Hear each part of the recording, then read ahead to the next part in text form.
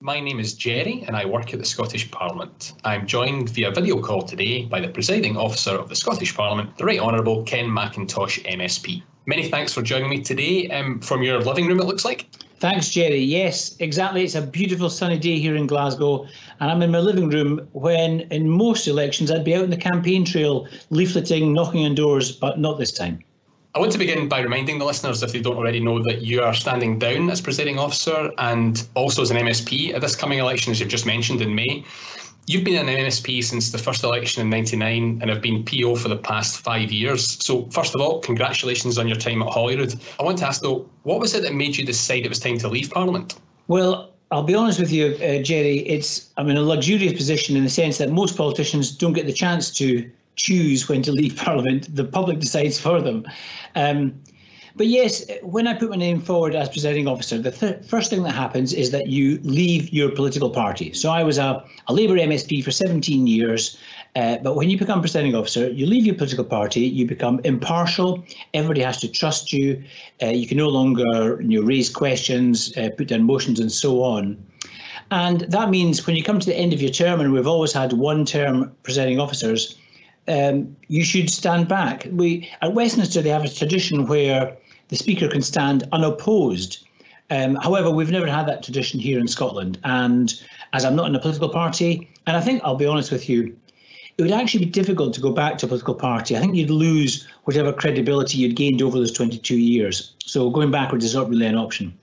But having said all that, I won't pretend other than I'll be very sorry to go. I've absolutely loved my time at the Scottish Parliament. And, you get a chance to make a difference, to improve people's lives, and that's what it's all about. You talk about those 22 years and being able to make a difference and things like that, and you've been an MSP, like I said, since the very start. You've been in the PO's chair for some really massive moments over the past 5 years. There's been so much news in Scottish and UK history. I'm thinking Brexit, the pandemic that we're recording in. What would you say are some highlights for you from the past 22 years in Parliament? You're absolutely right. It's funny to talk about Brexit or the pandemic as highlights, but they've certainly dominated. It's funny, actually, when I was elected, in fact, when we were all elected in 2016 at the last election, there had just been this new tranche of devolved powers over taxation and social security. And I think everybody thought that this particular session of Parliament that's just come to a close would be dominated by these new powers. But of course, 6 weeks after the election, the Brexit referendum took us out of Europe, and that utterly changed the political scene. And Brexit and constitutional relations essentially have dominated Scottish politics since that time, until just over a year ago when the pandemic dominated all our lives. But yes, I mean, looking back at highlights, there've been so many. There's so many great moments and so many challenges as well. Early on in Parliament, the legislative programme was undoubtedly the most important. There was huge pieces of legislation that went through, or they felt very big at the time.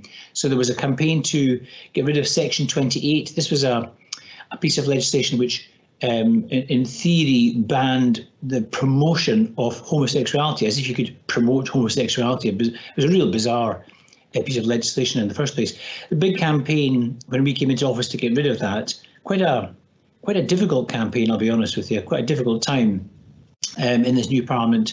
There was the land reform legislation, there was the introduction of free personal care, really quite landmark pieces of lawmaking. And the ones I actually remember were more to do with education, things like the Additional Support for Learning Act and so on, which I really remember, the Gaelic Language Act. These were ones that I remember spending a lot of time on. After that, though, I think perhaps one of the most important moments, and certainly in the Scottish Parliament's development, was the transition from those early coalition governments, partnership governments between Labour and Lib Dems, to a minority government led by the SNP in 2007. That was the Parliament coming of age. Probably the anti-smoking legislation was a transformative moment in terms of legislation, but in terms of Parliament maturing and being accepted and working, just proving it was stable, was the transition. And a minority government, the SNP only had one more MSP than Labour at the time, but they managed to survive the full 4 years. They got their budget through. Okay, it was difficult at times. And that really established, I think, the Parliament as as the centrepiece of public life in Scotland. I certainly remember that particular session. And since then, yes, there have been, I mean, personal highs for me include just being elected in the first place back in '99. And then, well, it was such a euphoric moment in my life, but also I think in Scottish political life.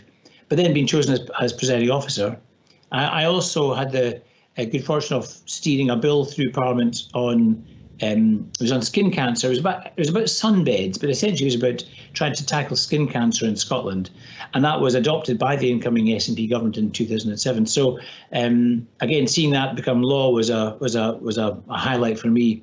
So many, and the funny thing is, the bits that I remember best are actually all quite personal. They're all about helping individual constituents. There's a woman who came to see me very early on. She was, I don't know, maybe 65, 70, just retired, maybe 75, and she got cancer, and she went to what was then the old Beatson, and she was horrified. She'd been left outside in a corridor in a paper gown, very undignified. This was a very dignified woman, and she was describing the scene to me, and I remember that conversation was the one that opened my eyes about cancer treatment in Scotland. That took me on a different journey. But that sort of experience where people tell you about their own experience, their own lives, their own difficulties and challenges, and share that with you, it's very personal. And that's actually the bit that I remember most of all these individual stories, so many people sharing their lives and asking me to help them. So it's a huge privilege. You're right in terms of the sheer scope, I think, of the changes that have happened in Scotland since the Scottish Parliament was established, and all those advancements you described, Section 28 and things like that. And also, it sounds very interesting to me that you're saying the window into people's personal lives, and how people come to you with issues and problems, and previously as an MSP before PO you would advocate for them directly in the chamber. How does that work as PO when you've got MSP and constituency issues? How does that change, and how do you continue to represent constituents in that position? You're absolutely right, Jerry. It's the one big change when you become presiding officer is that you can no longer fight on the floor of the chamber for the things that people bring to your attention. You can still help them. So you can still write letters on their behalf. I mean, the majority of a parliamentarian, particularly a constituency representative,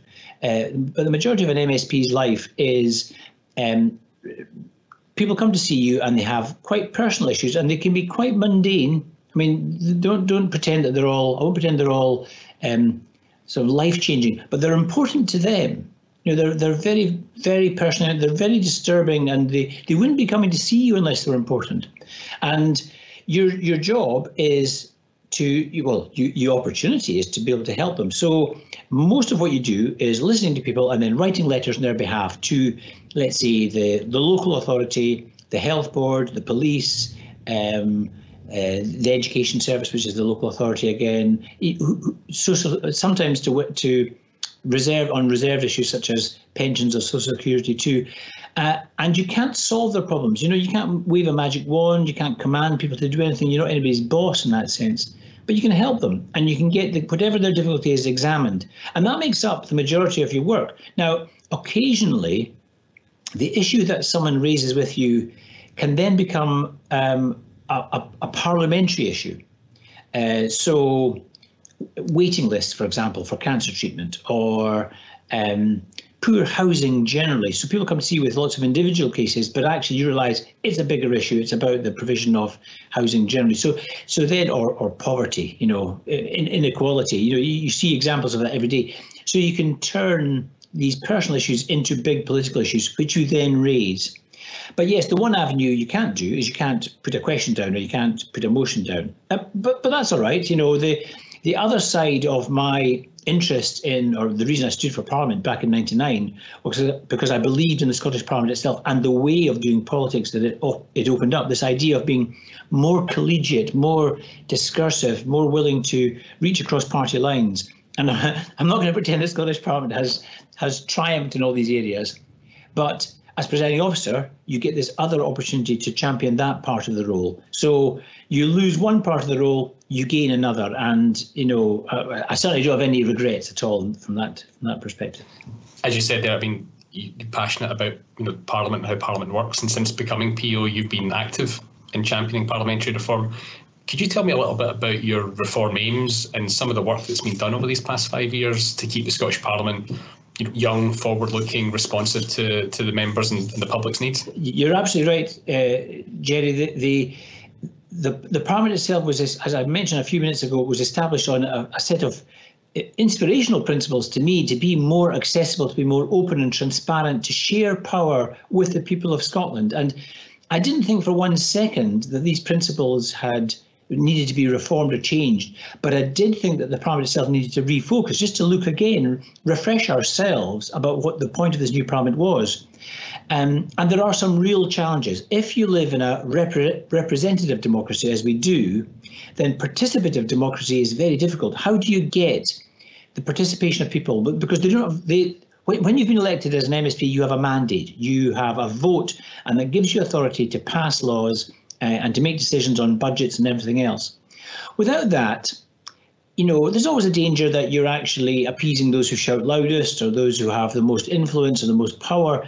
So that's difficult. So, participation is not an easy principle to put into practice. But I was very struck by the fact that when the Parliament first started, we were absolutely at the forefront of, introducing a new petition system, opening up the doors of Parliament so that everybody can come in and find out and share for themselves, even just our language. We were more accessible than any Parliament at the time. And I thought that needed to be looked at again. I wouldn't say it had gone stale, but for example, the early success of the Petitions Committee, that there have been very few petitions come through successfully and then come into either budget making or law making in that sense. So we introduced new reforms. In fact, I set up a commission on parliamentary reform which looked at all these issues, and it came up with many recommendations across the whole scope of parliamentary activity, including, for example, greater use of setting up a committee engagement unit to find new ways to engage with the public, the use of mini publics and citizens' assemblies within a parliamentary context. But in Parliament itself, it also, for me, livened up and made more immediate and spontaneous the parliamentary process. So to give you a good example, when I was in my last particular session as a backbencher, a frontbencher actually, an opposition spokesperson in the previous session, I found that First Minister's questions had become an occasion where the frontbenchers and the opposition leaders got to participate, but most members didn't get a chance to ask a question, had very little chance of being selected. And so it was becoming their role, in many ways, just to applaud or to boo the performance of their leaders. And I thought it was becoming, it's always been a political theatre, but it was really becoming a very non-participative part of Parliament. So I wanted to change that. And I think one of the big successes has been extending FMQs, introducing urgent questions every day, extending the range of portfolio questions so that every member on any single day, including FMQs, has the chance to ask a question. So no member goes into the chamber thinking of themselves as a spectator, but thinking of themselves as a participant. And I am looking for the opportunity to give them a chance to stand on their feet and speak up on behalf of their constituents. And I think that really has refreshed Parliament this session. I think it's been one of the big successes. Lots of other things we haven't moved on though. When the Parliament first started back in '99, we had the second best gender equality in terms of representation of women record in the whole of the world in parliamentary terms. And yet all the other parliaments have now caught up or sometimes overtaken us, and we've not moved on at all. So there are lots of issues there about diversity of representation which we really need to tackle.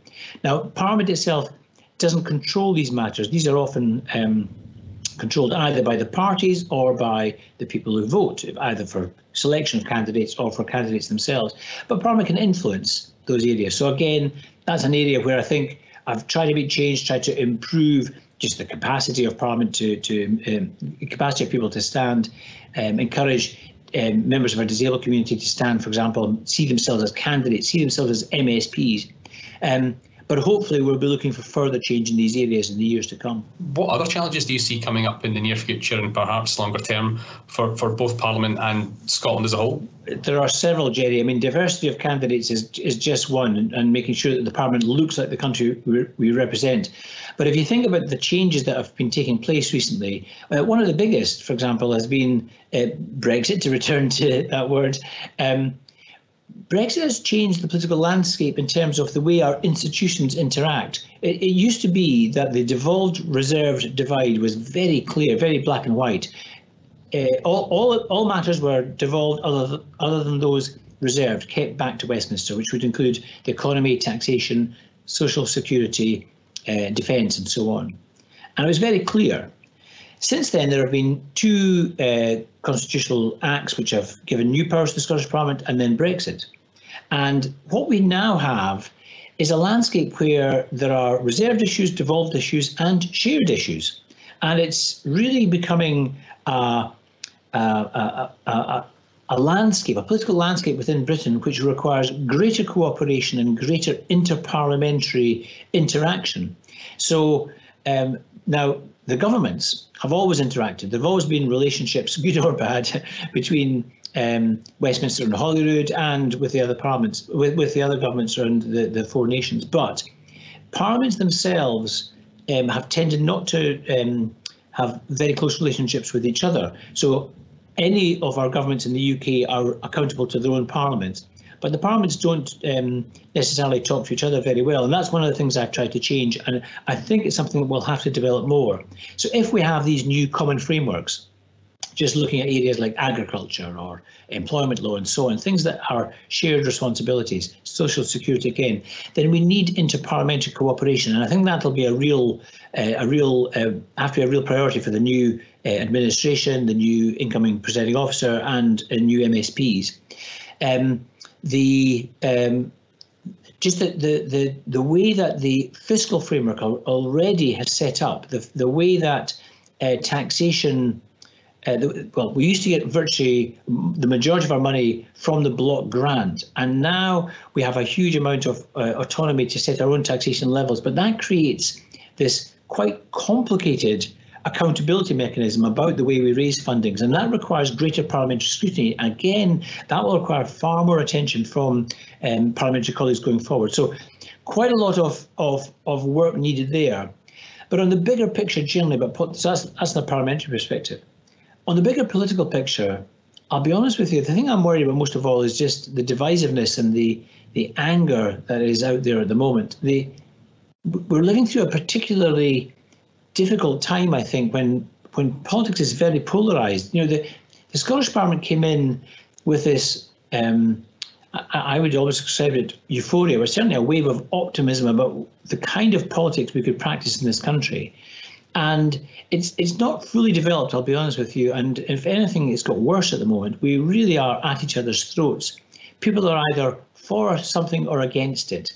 And I don't just mean over the Constitution. I mean, you see things like, for example, the culture wars or the arguments we're having over gender representation and so, over gender identity. These things, people have found it very difficult to find a common language to talk to each other, and that really worries me. Now, some of it, I have no doubt, is because of the nature in which politics is practiced. So social media is just full of rage and anger, and it's a very divisive medium, and that's spilled over into politics. But you can't blame the medium in this case. You know, it's up to us as individuals and as politicians to try and reach out to each other, to try and find a language in which we at least are listening and talking to each other rather than shouting at each other.